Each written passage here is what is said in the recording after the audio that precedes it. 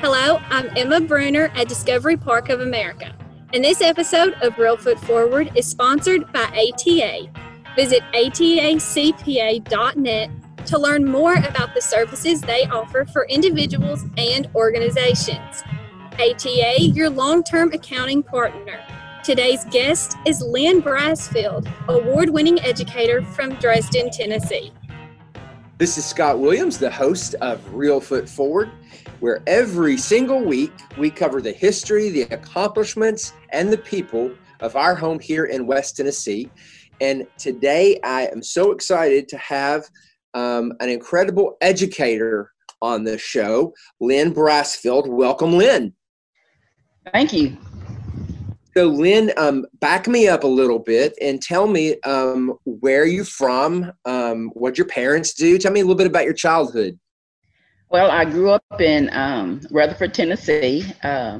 Both my parents are deceased, but I came from a loving family of 5 siblings, and my dad was a hard worker. He instilled the work ethics that I have in me today, and my mom was a disciplinarian, so she instilled the morals in me that I have today. And so they were great parents, very supportive. And what kind of a student were you? I've always been an intrinsic learner. I love learning. Even during the summers while I'm off, I'm trying to get into workshops at UTM, as many as I can get in. But I've always been an intrinsic learner, a person that loved to learn. And that's what I try to instill in my students in my classroom from year to year. What did your parents do for a living? My dad was a sharecropper.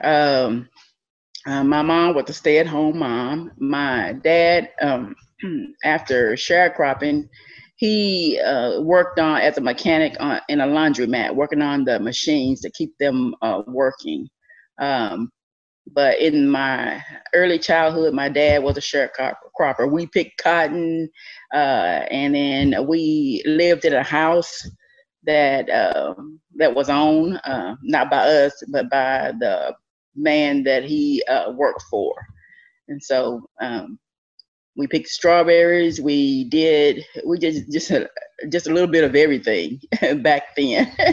Well, and from what I've been told, my parents have told me about picking cotton, and it cuts your fingers, and it's not fun. It does. Well, we'll pick the cotton. Then when all the cotton was picked, they used to call it pulling bows, the cotton bows. We'll pull those for the man that my dad worked for. So yes, it was just we had to wear gloves then, and so yes, it was hard work dragging those cotton sacks. It was hard work. And what was your school like? My school, I attended an all-black 2-room school in China Grove. That's in Rutherford, Tennessee. The school is still there today, but it's not a school anymore. They turned it into some kind of community center. And sometimes when I feel the need to go home for my roots to where I came from, I'll just get in my car and I'll drive out that way where I grew up and grew to school. But it was a 2-room school, didn't have indoor plumbing, didn't have an indoor bathroom. We'd have to go to an outhouse to use the bathroom, and then we were clean though, because I remember them lining us up at the water pump to wash our hands before we got ready to eat. Wow. No cafeteria, nothing like that. And so those are kind of my roots as far as elementary school, early elementary. And then I was bused to Dyer. I don't know if you know where Dyer, Tennessee is. Sure, yeah, I was bused to a middle school there in Dyer. It was an all-black school as well.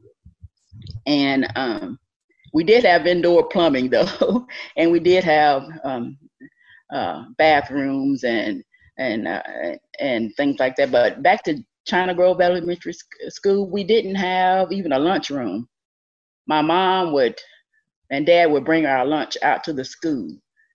And if you didn't bring your lunch, then there was a little man that drove a truck filled with all kind of goodies, candy, Cokes, and crackers, and he would come out there and park. And the students that didn't bring their lunch, they could buy their lunch from that truck. We used to call it the Hootie Wagon. And they were Mr. Pete. Oh, that's amazing. Yes. How far away was that from your house, did you say? It was, it's about maybe a mile or so. Because we lived in the country. Yeah, we lived in the rural area. So they could bring our lunch to us, and it wasn't very far. And then you went all the way through. Where did you end up going to high school?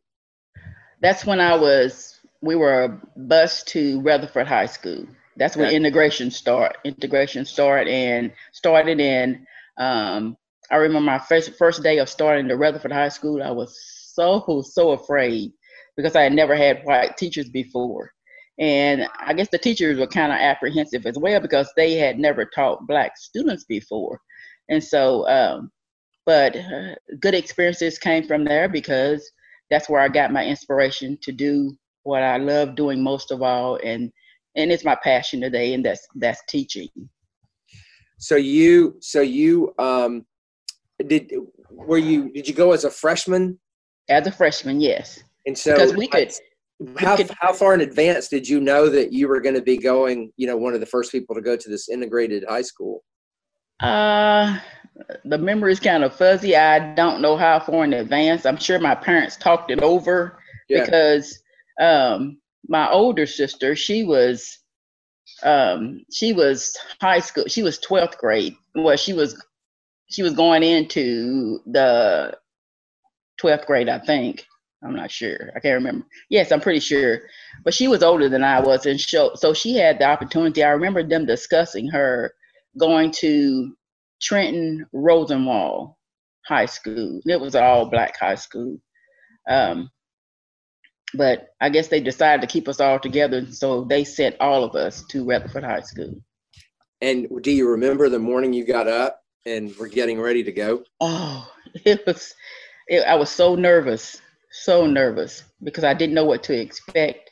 Didn't know if how we would be accepted at Rutherford High School, but the teachers turned out to be really, really nice because their main concern, which is my main concern today, is educating students and helping students to learn. So that was their main goal or objective as well.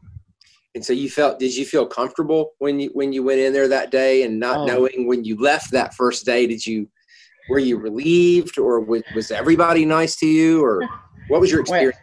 No, everybody wasn't nice as far as because it was a new experience for not only the Blacks, but the whites as well. So some were nice, some were kind of apprehensive about us coming to their school, and we were apprehensive as well about us going to their school. And so it was just a lot of mixed emotions, but I do remember being so afraid the first day of school because I didn't know what to expect. Of course. I mean, that's in such a moment in history. Of course, you were, young and couldn't comprehend, what a big part of history that was. Your years there, so did you go to all 4 years of high school there? I did go to all 4 years. I graduated in 1970 from Rutherford High School. And when you look back, do you look back, was it a positive experience overall? Oh, so much of a positive experience because it made me the teacher that I am today. Mr. Halliburton, I remember him. He taught chemistry. And I remember him, one day we were working in his lab and he was working with me, and because I'm a family-oriented person and we're all a tight-knit family. And I remember him showing me something about the project that we were working on. And he said, "You know what, Lynn?" And I said, "Yes, Mr. Halliburton." He says, "Your parents or your mom and dad raised some really good kids." And that meant a lot to me. It meant so much to me to hear that. And so he is the inspiration for what I'm doing today, and that passion that I have to teach students, and I pass that passion along in my classroom every day, every day. On my wall at school, when you first walk into students first walk into the classroom, I have teach to the heart, and then the mind will follow.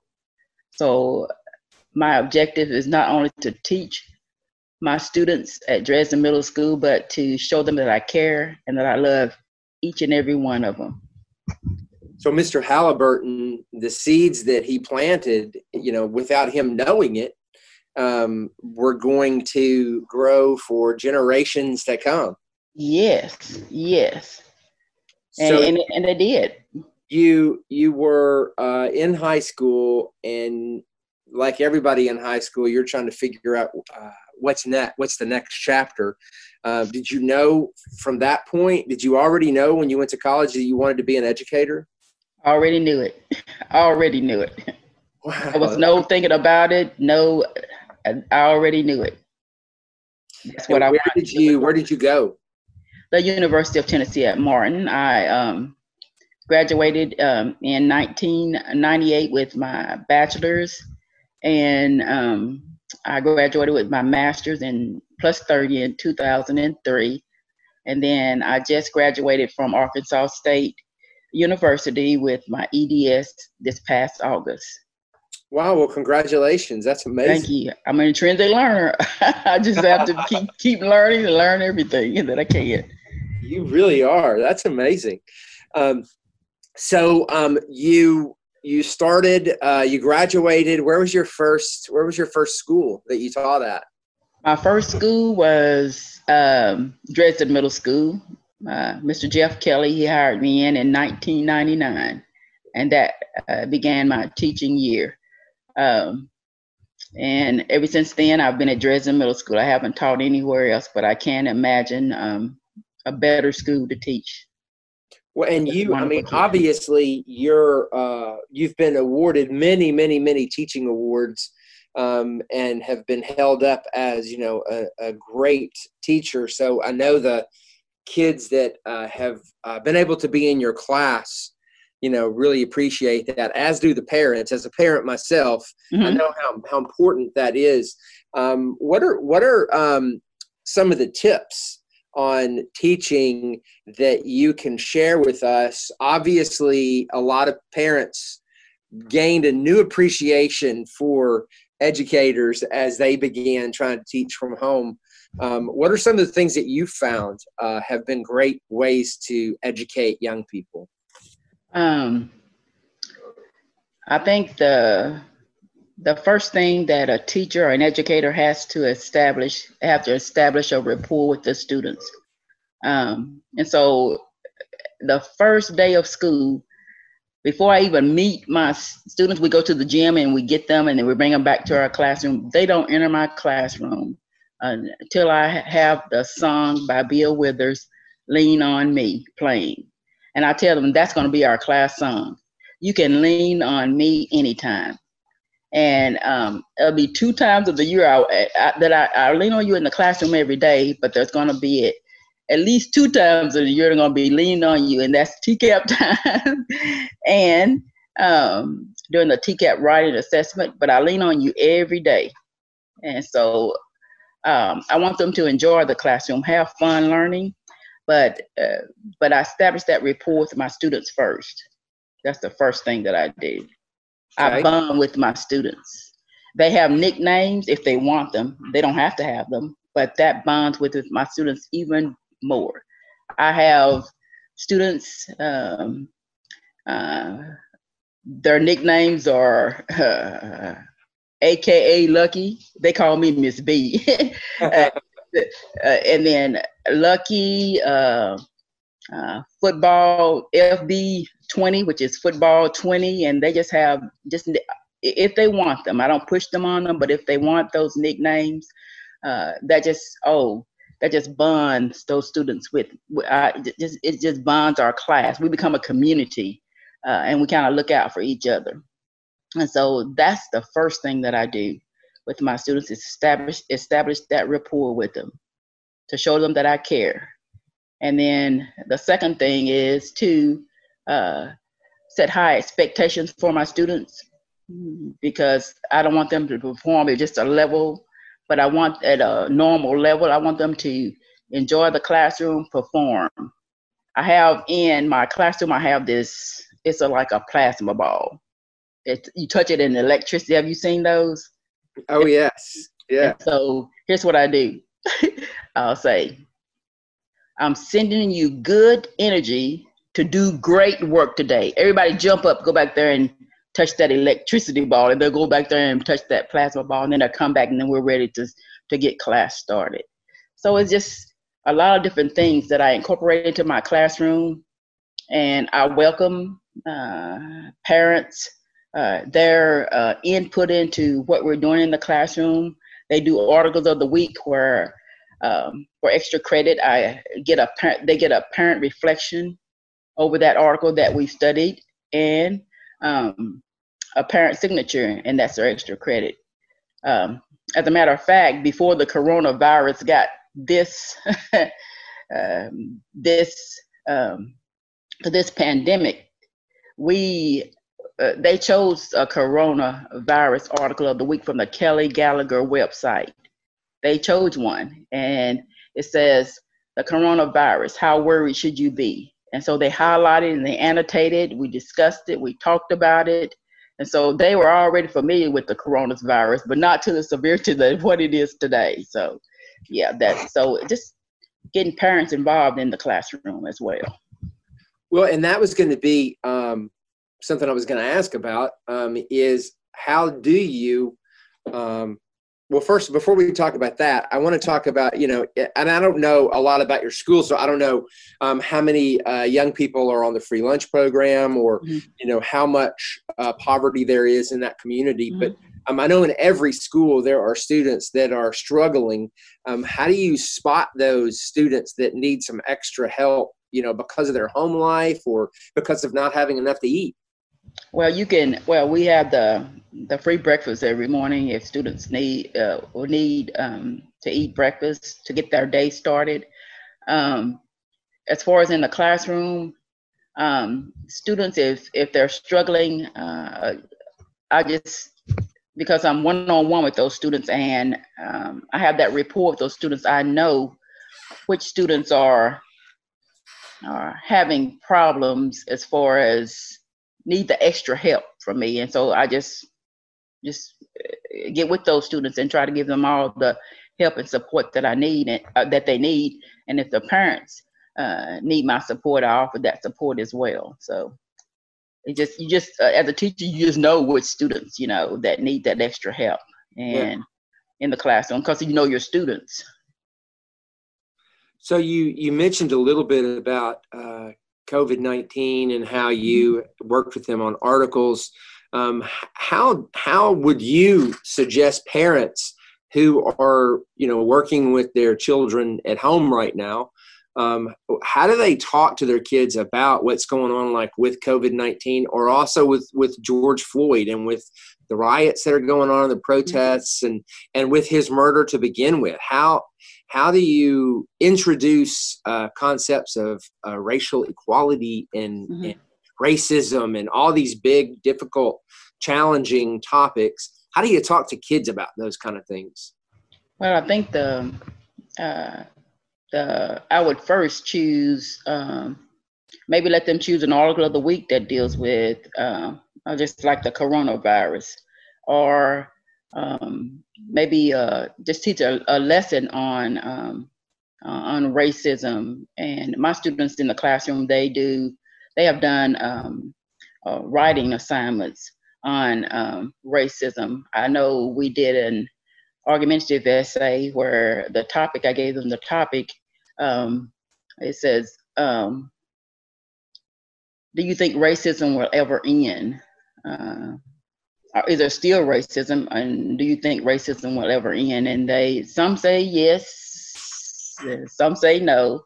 So we have debates in the classroom where we get up and discuss those issues and let them voice their opinions. I know we had a debate in the classroom, and this one student, this was with my 8th graders, this one student says, no, racism, it'll end. It won't be racism all the time. And because parents will teach their children that, hey, this is not the way that you should feel about a person of a different color. And then the majority, he was standing alone on his side of the room. And then all the other 23 were on the other side. No, it won't ever end. So they kind of voice their opinions, talk about it, discuss the issues at hand. And we just have discussions in the classroom. And I usually introduce those with pieces of literature or maybe through music or songs, just like the integration. I started out with the vocabulary video about Ruby Bridges, and we talked about that and discussed that. And then I asked them to close your eyes, and I said, I want you to imagine me as Ruby Bridges, but I'm not 6 years old. I am a freshman starting an all-white high school. And then that's where we got our discussions going on that about integration. And they know I was taught in a 2-room classroom. They were like, oh wow, Miss B, how did you feel? Why didn't you just move? And I said, well, we couldn't move. We couldn't afford to move. My dad worked for the place where we lived. He worked for a sharecropper, and that's how we got most of our food, and that's how we got the place that we live for. So we just couldn't up and move anywhere. We couldn't. And they were just in awe of how, but students love hearing about the teacher or hearing about you. So you have to share, I feel like I have to share my life with them. I share with them how difficult it is if you maybe start at a university and you drop out, how hard it is to go back, because that happened to me. I fell in love, then I was out 2 years. Oh, my passion is teaching. I have to get back to that. And so it was very difficult because I had a home then. I didn't have any children, but I had a home and a husband. So I had to, it took a lot of determination, effort to get to where I am today and doing something that I really love. I couldn't, and I just hate that I missed that opportunity. I wish I could have been teaching sooner.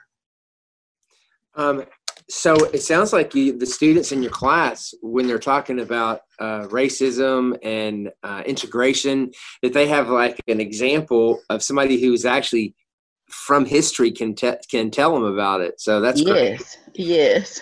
I know that you and I have a mutual friend in Karen Campbell. We do. She recently wrote a really interesting article about you. How did that come about? Well,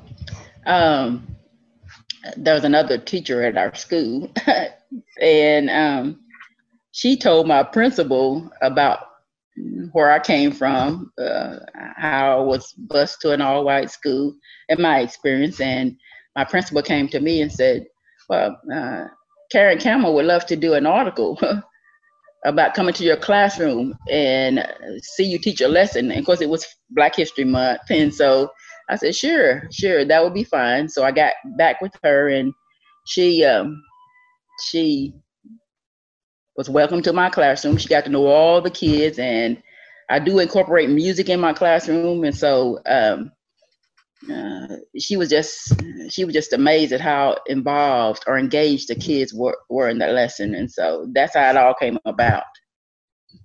Well, we'll link to the article when we talk about, when we post this podcast episode. But what essentially was the article about? Was it about your experience combined with what you do now? Yes. The article was basically about bringing my part of history to the classroom. And so it was about where I grew up and my education, and it was about my experience and who inspired me to be a teacher. And so they got to know a little bit about Mr. Halliburton, and just while I was standing before them as a teacher, I said, if it wasn't for um, uh, Dr. King and the Brown versus Board of Education, those things, then Rosa Parks, then I wouldn't be standing before you as a teacher today. And so had to overcome a lot of struggles to get to where we are today in education. And so they were just all ears, all eyes. So yeah, it's a great article. I'll link over to that. Okay. So do you know what school will be like when you come back in the fall? We don't know yet. All I am I am so in anticipation of getting back. I want to get back into some normalcy with students, and so we don't know yet what's going to happen in the fall. And so a lot of them, now that you've been teaching for a while, a lot of your former students, I'm sure, have careers of their own. Have you inspired any teachers that you know of? I'll tell you, there's so many. My husband had a person to put down a carpet on our front porch. He says, my daughter had your wife as a teacher. She said you were her favorite teacher. And my husband had to go to the doctor this morning, and even the nurses in there, you had my daughter in class. She loved you. And then it just, you wouldn't. And then I see, you wouldn't imagine the feedback I get from students. And then I had this one experience that it was the Dresden High School football team went to a tournament. And then I was teaching, and I looked outside my door. The principal had brought all the football players down to my room, and they just wanted to, it was just so emotional. But you don't know, you just wouldn't realize the impact that an educator has on you would realize because you have children, but the impact that a teacher would have on kids, and they may not even know it at that time. And then they come back years later and say, I had you I was in your class, Miss B, and I loved your class. And you inspired me to be an English teacher, or you inspired me to be a teacher, just a teacher. But it's just, I don't know, I just get so many positives from parents and from students former students that I've had in the classroom. I had this one student, I teach 7th and 8th grade. So 7th grade, if I don't get them 7th grade, I hope I have you next year, Miss B. And then this one student said, and she didn't have me, she had another teacher because we have 2 teachers that teach 8th grade language arts. And she said, but I've been waiting on you for 4 years. And so I said, I'm sorry. I said, you'll be fine. Okay, you do your best in the classroom. You can always come down to see me, but yeah. Well, so my youngest daughter has recently said that she might, she's going to college, and she's decided that she might want to be an English teacher. So, wow. I'm going to get her to listen to this. What advice do you have for someone like her who's just starting out in their education?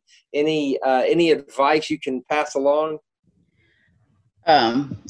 Again, the main thing is to get to know your students. Know them individually. All students are not the same. They're not going to learn the same. And so just get to know the students and get the support of the parents.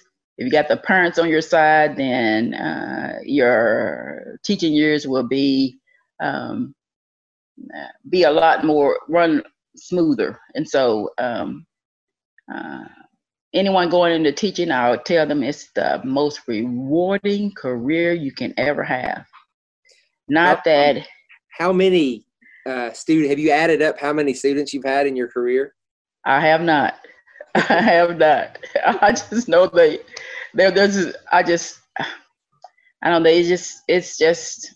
It's just the most, and I mean, you can't get into teaching for the money. It's not about the money. It's about the students and helping them to learn and to be the most successful people that they can be in life. I used to tell my students that, and you're not just teaching the students the standards, you're teaching them everything. I know the parents do that as well, but you try to teach them everything that you can, make everything a teachable moment.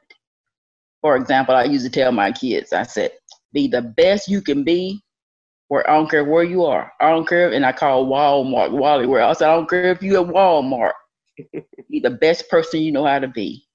And then, and so I try to instill that in my students, and to learn, become that intrinsic learner.